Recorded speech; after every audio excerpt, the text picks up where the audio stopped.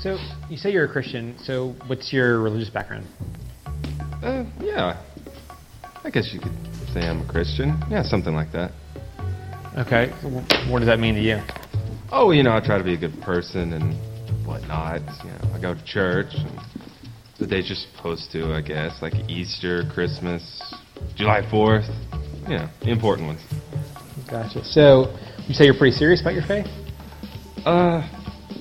Yeah, sure. I guess you could say that. I know what God stands for and whatnot, and I definitely know my beliefs in Him, and that He's there for me when I need Him and whatnot.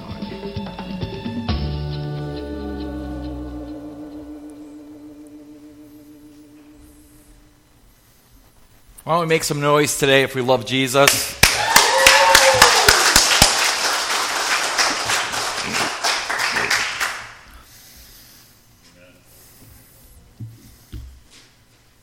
Well, today we are starting this brand new message series based off the book, The Christian Atheist. Actually, before At the Cross was formed, there was about 5 or 6 of us that we did this study, The Christian Atheist. And we would meet every Sunday morning and we'd do various studies. But this study in particular, I go, what on earth is a Christian atheist? And but this study, and this was 3 years ago now, really impacted me. It really spoke to me. And so my hope is through the series that we can continue to grow in our faith and strengthen our relationship with God. So you might be thinking, of course, Christian atheist, what in the world is that? So let me sort of explain the concept. According to a survey done at the time of this book's release in the U.S., 3 out of every 4 people stated that they believed in God. 3 out of every 4 in the U.S. stated they believed in God. And incredibly, some surveys even report about 7 in every 10 people actually believe that Jesus is the Son of God. But when we look at how people live today, I think we'd all have to agree that 7 out of 10 people are not living a life that reflects the teachings of Jesus, right? That makes pretty much sense. And while the majority of Americans believe in God, the truth is so many of us live as if God does not exist. And this is the definition of the Christian atheist. What is a Christian atheist? A Christian atheist is someone who believes in the God of the Bible, Christian will say, but atheist lives as if God does not live at all, if He does not exist. And for the record, those of you who are either here or might be listening to us later online who are an atheist, this by no means is a shot at you. This is more focused on those who think or call themselves Christians and yet live as if God does not exist. And I want to use a verse to open up and sort of set the tone for this 4-part message series. This is actually Paul writing to Titus, and he is describing the heart behind this message, talking about some people who were very rebellious in the way that they lived, and he said that they were full of meaningless talk. In other words, talk. But their actions were inconsistent with their talk. And so this is what he said about them. He says this in Titus chapter 1, verse 16. They claim to do what? Let's say this aloud. They claim to know God. Yeah, we know God. Yeah, we believe in God. They claim to know God, but by their actions, what do? But by their actions, they deny Him. They claim to know Him, but by the way that they live, they actually deny Him. I would call that a Christian atheist. He says they are detestable, disobedient, and unfit for doing anything good. They claim to know God, yet they are detestable, disobedient, and unfit for doing anything good. So let me sort of explain where we're going in this message series. Today we're going to talk about really a very, very important message that is one of the most important messages that I think I can ever really even teach on, and that is those who believe in God but do not know Him. those who believe in God but do not know him. Next week, we're going to talk about those who believe in God but do not fear him. We just talked about with the fear thing. And this is really important teaching as we get into what does it mean to live in a reverent fear of God. What does that mean? Week number 3, we're going to talk about those who believe in God but don't want to go overboard for that whole Jesus thing. I want to believe in him, and I want to kind of do things on my way, on my terms. I want to keep things comfortable. And then week number 4, we're going to talk about those who believe in God but do not trust him. Those who believe in God but do not trust him. I want to believe in God, but I still want to keep control over so many things of my life. A Christian atheist, someone who believes in God but lives as if he doesn't exist. Today, though, I believe in God, but I do not know him. And I'll illustrate it this way. Years ago, I knew Katie, but I did not know her. What do I mean by that? Well, before I knew her well, I knew of her.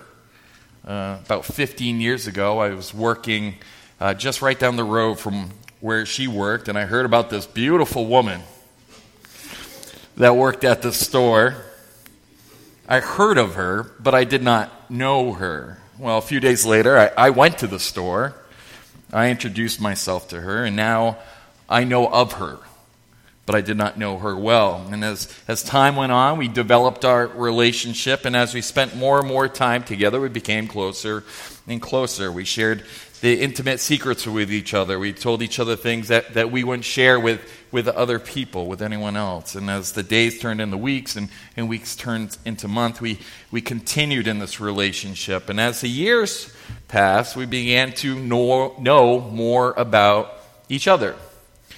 We've spent nearly every day together since then, and 12 years later, and we have now become incredibly close, an intimate bond with each other. For example, I used this illustration a few weeks ago. I can walk into a room blindfolded. There could be 50 women in the room, and they're all speaking at the same time. But I could walk right by 49 of them because I know her voice. I know her fragrance. When you know somebody, you know things about them. I even know the quirky things about her. Like I was going to share a couple of them.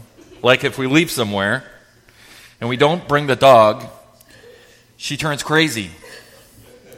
Yes, she changes into someone I no longer know. She needs to check and recheck every single door so the dog will not escape. And then so the cat doesn't lock himself in the room so that he dies because there's no water. And then I also know things about her like she likes game plans. She calls them her GP. I don't know if you guys create these imaginary things, but you plan ahead. And it's your game plan. And she's got things all figured out. Sunday, Monday, and Tuesday. And sometimes I don't even know these plans. And if I screw up these plans that I don't know about, my sweet, beautiful wife loses her marbles. Because I screwed things up again. Psst, man, don't go for those game plans. I love her and I know her intimately. And what's amazing is 12 years into our relationship, I'm still getting to know her. I'm still growing with her. I know her very, very well, but I'm still getting to know more of the details, those small things about who she is. And the reality is God, as our beautiful creator, the sustainer of the universe, he created us, not out of boredom, but to have a relationship with us, our heavenly Father. He wants us to know and love him as he knows and loves us. So I want to walk you through 3 different, we're going to call them levels of intimacy in terms of our relationship in believing in God. And this is not a grading system, but you're going to see yourself somewhere within these 3. And no matter where you see yourself right now, my prayer for you is that you have a longing, a hunger to always walk closer with God. So today what I'd like to do is I want you to determine for yourself where you are in these 3 examples of your walk in knowing God. The first one, if you're taking notes, is this. Some people believe in God, but they don't know Him. Some people believe in God, but they don't know Him. And this might be you in your walk with God. You might say, how is that possible? How can you believe in God without knowing God? Scripture says even the demons believe in God and they shudder. They believe in God, but there's not that personal, loving relationship with God. In fact, the book terms this a cultural Christian. In seminary, many of the students use this to kind of describe where they have come from in their faith. And someone would say, yeah, I'm a Christian because my mom was a Catholic, my dad was a Baptist, and so we go to church sometimes, and the holidays we kind of cover growing up. Yeah, I call myself a Christian. Well, I'm not a Catholic, I'm not this, I'm not a Muslim, I guess I'm a Christian. Cultural Christian. This kind of comes from, and this is real popular in the Bible Belt area. You grow up learning and going maybe to church, but it never becomes your own personal belief. I believe in God, but I don't know Him. In fact, 1 John chapter 2, verses 3 through 4, John has some very direct words to say about a real significant issue that's been going on since the beginning of time. He says this, he said, verse 3, we know that we have come to know Him if we keep His commands. Whoever says, I know Him, I know God, but does not do what He says, what is that person? They are a liar, and the truth is not in that person. If we say we know Him, but do not do what He commands, we're a liar, and the truth is not in that person. This is kind of jumping off the lesson from last week. Whoever says, I know God, but there's no fruit evidence in their life. There's no sense of obedience. There's no sense of remorse when we sin. There's no transformation happening. It's not what we do by getting favor for God, by doing what is good, but it's when we know the goodness of God that He does the good through us. If we claim to know God, but our lives do not represent anything of the teachings of Jesus, we're a liar in what we say about ourselves. And the tragedy is, this is so many people who say, I believe in God, and I do some good things. There are some who even know a lot about the Bible, but they might just miss heaven by about this much. Brother Ben, I didn't see him today. I don't see him. Didn't come in today. Brother Ben actually rightly made a post about this the other night, and he's so right, he's so dead on, because there's head knowledge of the things of God, but if we're not in line with Him in a personal walk with Jesus, those things become useless. I need Him in my heart, if you know what I mean. And He wants to know you intimately. Paul preached it this way in Acts chapter 17, verse 27. He's trying to desperately spread the gospel to the intellects in Athens. He says, can't you see? It's so that they would seek God, if perhaps they might grope for Him and find Him, though He is not far from each one of us. So that they would seek Him, perhaps they might grope for Him. It's that groaning, that yearning. I believe in God, but I don't know Him. In fact, Jesus said some very direct and pointed words that could be said, and I never like to use this in some sort of a fear tactic way. You don't want people to come to God because they're afraid of going to hell. You want people to come to the Lord because we need Him and because we want Him. But Jesus says it very plainly in Matthew chapter 7. He says in verse 21, not everyone who says to me, Lord, Lord, will enter the kingdom of heaven, but only the one who does the will of my Father who is in heaven. Jesus said, many will say to me on that day, in other words, at our time, when the time is done here on earth, Lord, Lord, didn't we prophesy in your name?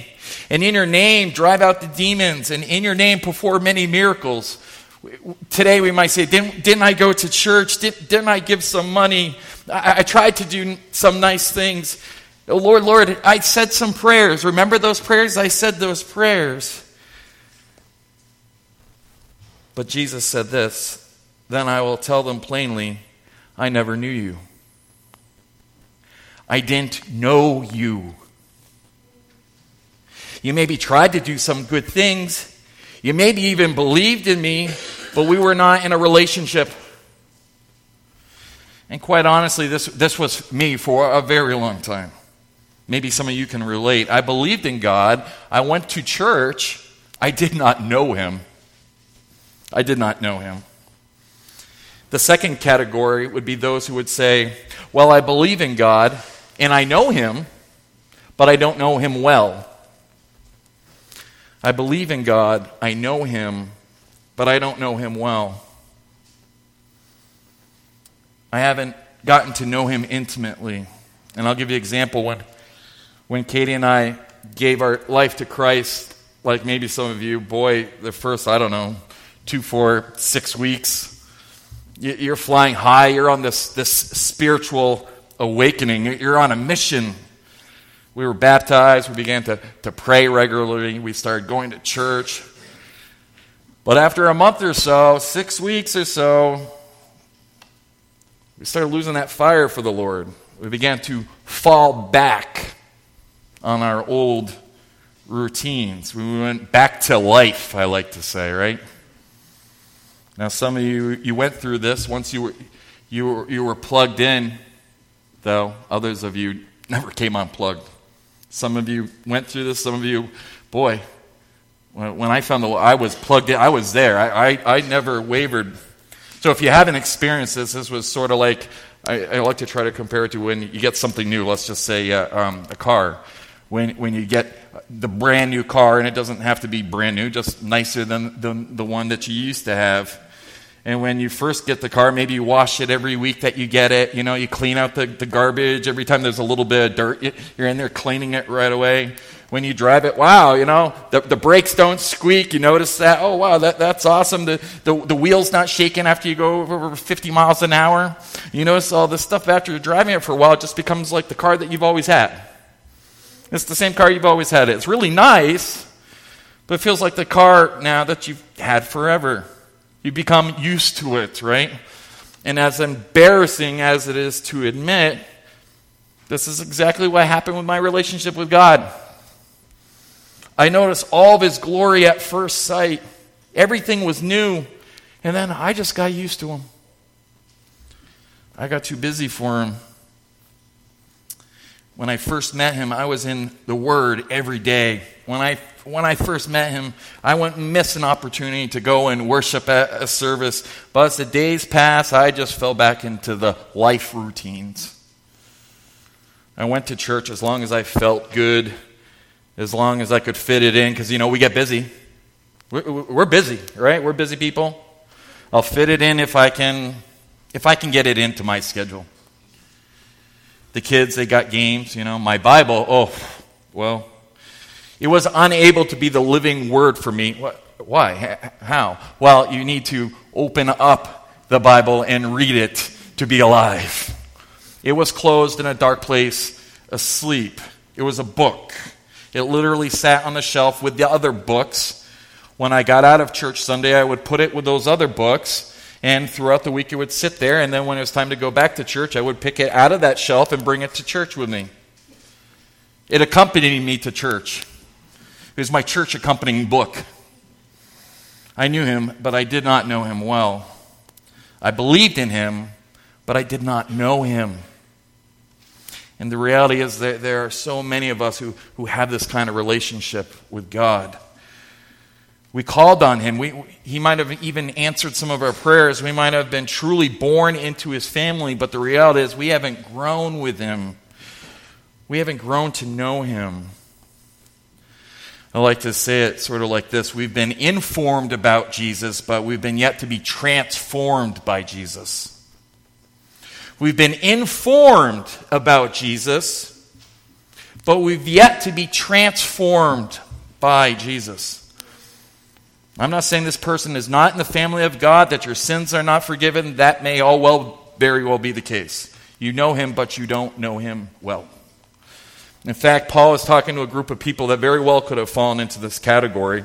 In Galatians chapter 4, verses 8 through 9, he said to them, "Formerly, when you did not know God," in other words, you know him now, but you didn't know him before. "Formerly, when you did not know God, you were slaves to those who by nature are not God's." He said in verse 9, "But now that you know God," and then he sort of qualifies it for him, or rather that you are known by God. It's like you didn't know him well, but now that you are known by God, how is it that you are turning your back to those weak and miserable forces?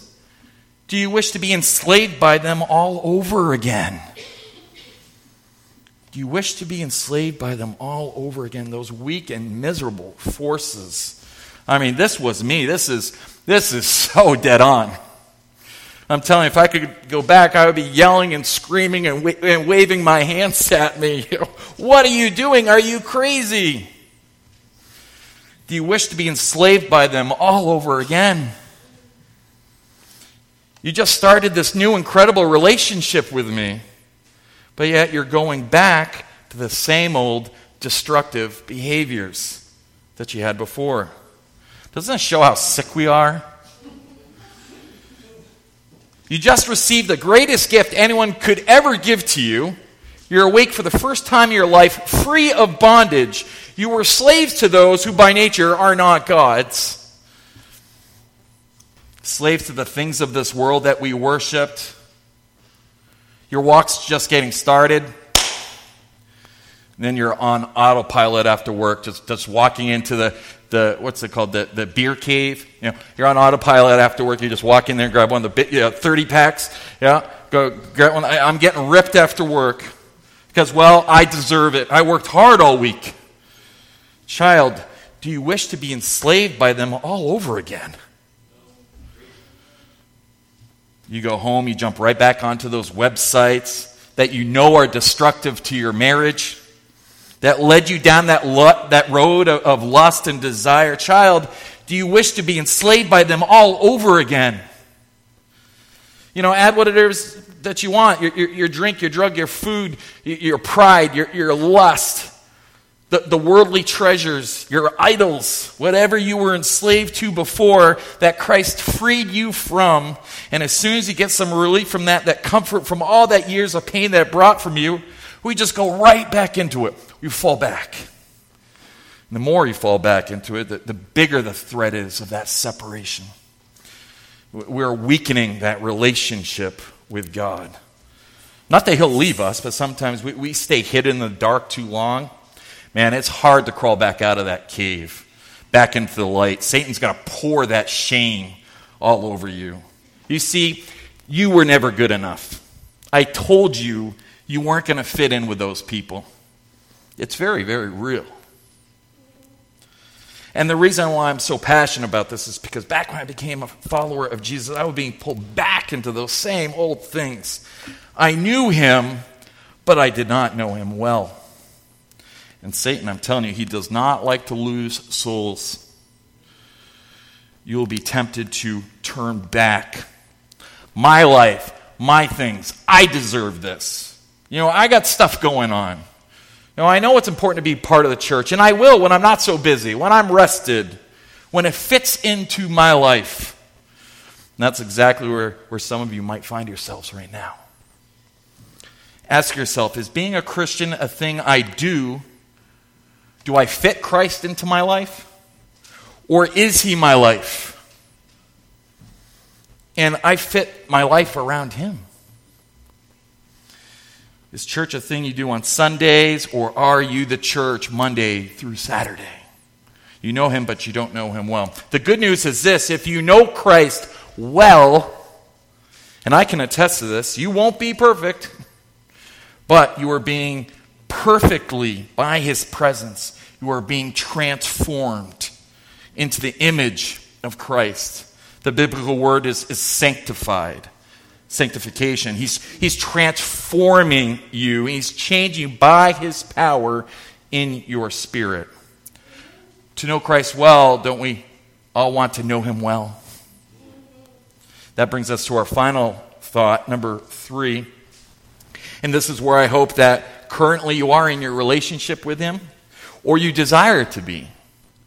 You're working on that relationship with him. And that is for those who would say, I believe in God, and I know him intimately, and I serve him wholeheartedly. I know him intimately, and I serve him wholeheartedly. Those of you who are there, you may not even say that you're completely there. But you will totally recognize and relate to this imagery I'm going to share. You're the ones who knows what it means to be led by the Spirit of God. You understand what it means to walk by faith and not by sight. You know what it means to be gently convicted of your sin and you quickly turn from it. You know what it means to wake up and say, God, I want to bring to you glory today. You see the hand of God working all throughout the day of your life. You recognize him in conversations that you have with people. You can feel him prodding at you to say something that you weren't even planning on saying. You know his comfort when something wrong happens in your life and you feel that supernatural peace that comes over you. You know when you're weak that he makes you strong. His word is a part of your life, and it's hidden deep inside your heart. The more you feed of it, the more that you want it. You find worship as a natural overflow out of your daily life. You glorify him in every part of your day. And at the end of the day, you don't measure the day by how you feel or what you've done. You measure the day by how did I serve and glorify my God. If that relates to you, it's not that you're perfect. It's not that you're better than anybody else. It just means that you've been walking with God. I love the imagery that David in Psalms chapter 63, 1 through 4. Listen to a man who loves God. Listen to a man who needs God. He says, you, God, are my God. You're not some God, the God, a God. You're my God. Earnestly I seek you. In other words, this comes right from my soul. I thirst for you. My whole being longs for you in a dry and parched land where there is no water. Oh God, you are my God. I have seen you in the sanctuary. I've beheld your power and glory. I didn't just hear about it. I experienced this firsthand, God. Because your love is better than life, my lips will glorify you. He cries out, I will praise you as long as I live. In your name, I will lift up my hands. This is a reflection of a person who is not perfect, who did not have it all together, but knew God intimately and was longing to serve him wholeheartedly. You, God, are my God. I earnestly seek you. I thirst for you. My whole being longs for you. I grope for you. This is so different than, I guess I believe in God, right? It's so different. I believe in God, but don't know him. I believe in God and know him, but I don't know him well. I believe in God, I know him intimately, and by his grace and through his Spirit, I will serve him wholeheartedly. How well do you know God? How well do you know God? Let me share this piece with you that might help you get a little bit of insight and help you to find the answer. What you call God indicates sometimes how well you know God. How you call God out in prayer or in your everyday conversations with you. What you call God is a good indicator of how well you know God. For example, most scholars believe David wrote Psalms chapter 9, and this is what Psalms 9:10 says of God. Those who know your name, what do? They trust in you. Those who know your name trust in you, God. For example, we get all sorts of calls from my father at the restaurant. If the phone rings, I pick up, someone says, yeah, hi, is Mr. Richard H. Davis there? It's usually someone who doesn't know my father at all. And then if they say, well, then is Diane Davis available? Well, they're a telemarketer and I just hung up on you. You definitely don't know them at all. However, if you call the restaurant looking for my dad and you ask for Rick, you most likely know him. Maybe you know something about him. You might know what he does for a living. You might even be a part of the church family here. There are some, though, 3 to be exact, who call him Father. And we know him on a whole different level. We have spent time together, more time with him than anyone else. At one point in time, he would even be Hulk Hogan as we wrestled WWF style on the bed. He's been there for the good times, he's been there for the bad times, and we've had deeply personal conversations with each other. All of his children can say, we know him intimately. We know him intimately. We've prayed together more than we've prayed with anyone else. Those who call you Father know you at a whole different level. What you call someone helps determine how well you know them. In the presence of God, what do you call him? Do you cry out something as intimate as Father? Maybe some of you know him as Savior because he saved you from your sins. Some of you call him friend because he was there for you when nobody else was there for you. There are those of you who call him healer because he has healed you supernaturally. There are those of you who call him provider and comforter. There are those of you who he is your Lord, he is your King. What you call him reflects how well you know him, and the more that you get to know him, the deeper that you understand him, and the more that we know about his characteristics and of the glory of the goodness of God. For most of my life, I believed in God, but I did not know him. I was a Christian atheist, hands down, 100%. I was a Christian atheist. I believed in God. I went to church, but I did not know him. And when you get to know him better, that sanctification begins. Your heart is going to start to break for the things that break the heart of God. You're going to start to care about things that you didn't care about before. You're going to have a burden for those who are overlooked and unfortunate, the outcast.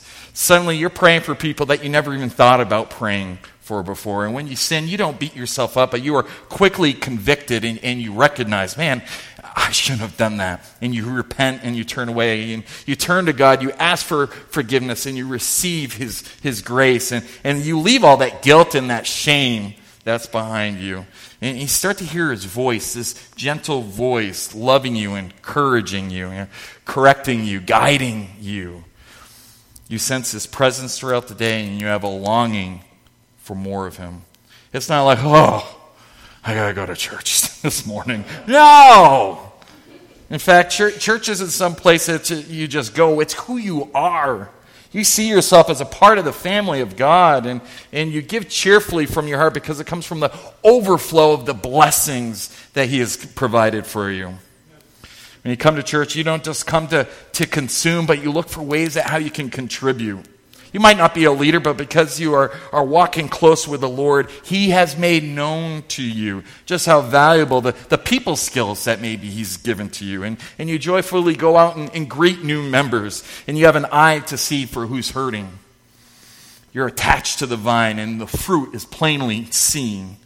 And you serve not because you see yourself just as a Christian, but as a minister wherever it is that you go. I may work construction, I might be a school teacher, I might be a stay-at-home mom, but I'm the one who does it boldly in the name of Jesus. And all throughout the day, you can sense his spirit guiding you. Why? Because you know him intimately and you serve him wholeheartedly. The good news is God wants to reveal himself to you. It's not a hide-and-seek game. We just read it in Acts. If they would only seek me, grope for me. They had all this knowledge. He's not far from any one of us. 24/7 service, 365 days a year, okay? It's like a pretty good deal. He's always open. You are one prayer and one conversation away from getting to know him better. We'll close with this last verse. A few weeks back we did the series Pray, and we studied and prayed 4 weeks of different prayers that the Apostle Paul prayed. And you might remember the prayer, so that. Well, one of those prayers we did not cover, and this is my prayer for you today. It's Ephesians chapter 1, verse 17 through 19. I keep asking that God of our Lord Jesus Christ, the glorious Father, may give you the spirit of wisdom and revelation. Why? So that, and then say this with me, so that you may know him better. I pray that the eyes of your heart may be enlightened in order that you may know the hope to which he has called you, the riches of his glorious inheritance in his holy people, and his incomparably great power for us who believe. I pray that you would have the spirit of wisdom and revelation. Why? So that you would know our good God better. It's all about the relationship. How well do you know him? I pray that you would know God, that you would know him intimately, and that you would serve him wholeheartedly. Please stand for today's invitation.